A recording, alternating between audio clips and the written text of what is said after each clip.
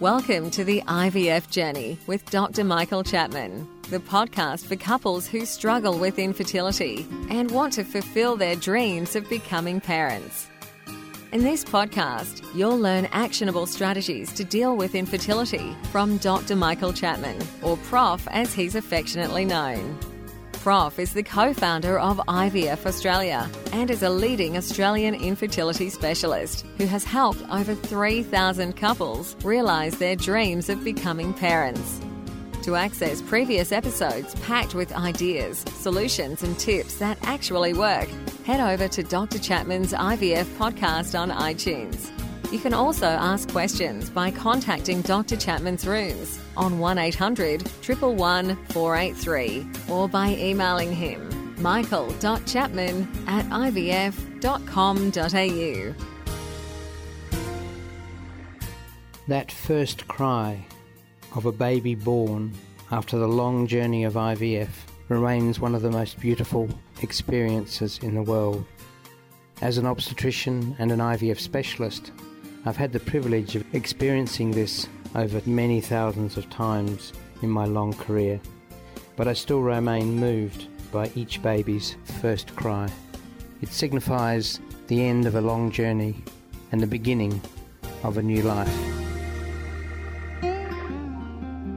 This is Professor Michael Chapman, co-founder of IVF Australia and host of the IVF Journey podcast. Thanks for tuning in. To access all the previous episodes, head over to my website, www.theivfjourney.com, and select IVF Journey Podcast from the navigation menu. You'll also be able to find the various services that we provide at IVF Australia. So today we're going to talk about something that I'm sure if you've been to a fertility specialist, they've mentioned. They'll talk about something called ovarian reserve. So I'm going to try and explain what I mean by that, and also a little bit about how we can test for it, and then what those tests mean in terms of your chances of having a baby. When you are born, your ovaries have something, on average, something in the order of 500,000 eggs. It was even more than that when you were at 20 weeks in your mum's womb. So the deterioration in terms of numbers happens from almost the day that they are produced. Women are different to men in that once the pool of eggs is laid down, that's all there is for the rest of your life. Sperm keep regenerating. They keep reproducing. Unfortunately for women, evolution has designed that the egg numbers decline with age. So we go from that 500,000 eggs at the time you were born down to around 200,000 by the time periods begin at puberty. And every month from that point on, you're losing 200 to 300 eggs. Each month, when you produce one egg for ovulation, you're also losing 100 or 2 other eggs. Somehow nature sorts out the one that's going to be released and causes the rest to die off. We call it atresia or apoptosis. So what's left behind after all of that is your ovarian reserve, the number of eggs that are left in your ovary that are capable of maturing through to the stage of producing an egg that is likely to produce a pregnancy. Over the 30 years from 20 to 30, when menopause hits, and the menopause is the point at which virtually all the eggs have gone, you're going to have something in the order of 360 ovulations, 360 chances of having a baby. So that single egg is fine, but as the numbers of eggs decline, so does the quality of those eggs. So in addition to the ovarian reserve, there is also the issue of egg quality. But let's stick with ovarian reserve. You might have gathered that I don't think there's much relevance of ovarian reserve if you're able to keep producing one egg a month. But if you have low ovarian reserve at 20, it's unlikely you're going to get to the age of 50 to have a menopause. it's going to happen 5 or 10 years earlier. So that obviously has implications as to when you should start having babies. So knowing ovarian reserve can be useful.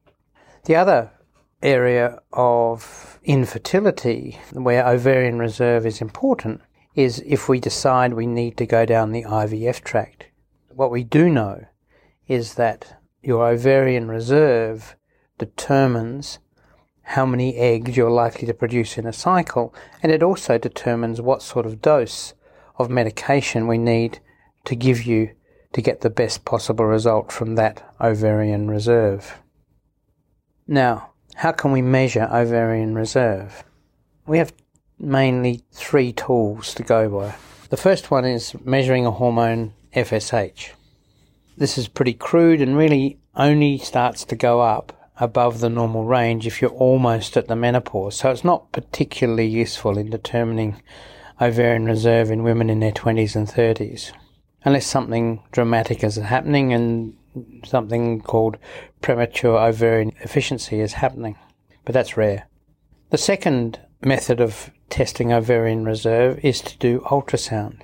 Ultrasound of the ovaries using latest ultrasound machinery with high sensitivity, we can actually see very early eggs forming.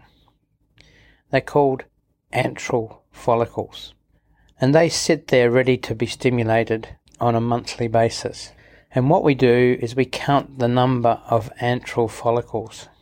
In a normal woman with good ovarian reserve, she should have a dozen or so antral follicles in each ovary. Once you get below that, you're heading towards lower ovarian reserve. Again, this is really only useful in giving some prediction of when in the future menopause might happen, and it might be a bit earlier. Or, if we're going to do IVF, we need to give a higher dosage of drug if the ovarian reserve is low. The third test, and there's been a lot of publicity over this in the last 5 or so years, is a protein called anti-Müllerian hormone, AMH. And we're all very excited about this because the levels of AMH better reflect ovarian reserve. That AMH levels decline over the years just as the numbers of eggs decline over the years. It parallels very closely the egg numbers. So measuring AMH can give us an idea of ovarian reserve. It became sold as a method of knowing how far ovarian reserve had declined, whether there was a need to move forward quickly for fertility treatment or at least getting pregnant in case your ovaries failed. The initial enthusiasm has declined a little in that the times when low levels were reported but normal pregnancy rates occurred was quite clear. So basically a low level doesn't mean you won't get pregnant. So any woman that's gone out and had her AMH level tested and it's low, don't panic. It's not necessarily saying that things are bad. And what we've also discovered is there are things that reduce the AMH levels that don't mean you're short of eggs. Being on the contraceptive pill is one of those. So don't get your AMH level measured while you're on the pill. You'll just scare yourself. After having a baby, again, AMH levels tend to be suppressed for the next 6 months. There are inaccuracies with it. It's certainly not as sensitive as we thought it was going to be. Once again, its major use, why fertility specialists do it on a regular basis, is to help determine the dose of hormones if you were going to have an IVF cycle. It certainly is useful for that. Indeed, one pharmaceutical company has just released a new form of FSH, the dose of which is purely determined by the AMH level. You put it into an app and it tells you tells the doctor what level of hormone he needs to prescribe. So it does have quite a positive effect in helping in IVF. In women over 40, AMH levels can indicate that it's time to stop if they're having multiple IVF cycles. A very low AMH is indicative that egg numbers are small and in fact unlikely to produce a pregnancy.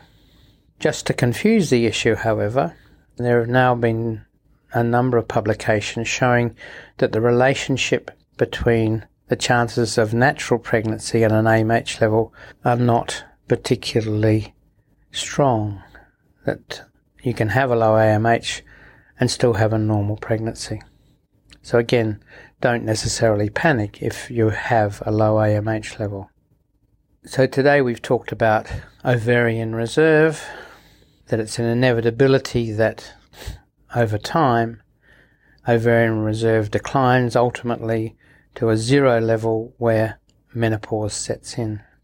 We've talked about ways of measuring it, but most importantly, if your GP in particular does an AMH level and it is low, don't let them panic you.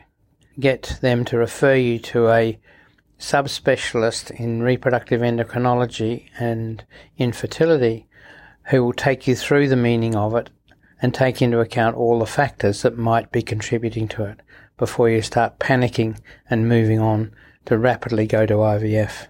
It's not the answer. And don't forget that you can access all the previous episodes by going to our website www.theivfjourney.com and select IVF Journey Podcast from the navigation menu. Thank you for listening to the IVF Journey with Dr. Michael Chapman, the podcast which helps couples negotiate their way through the IVF journey, all the way to parenthood. You can also ask questions by contacting Dr. Chapman's rooms on 1800 111 483 or by emailing him michael.chapman@ivf.com.au.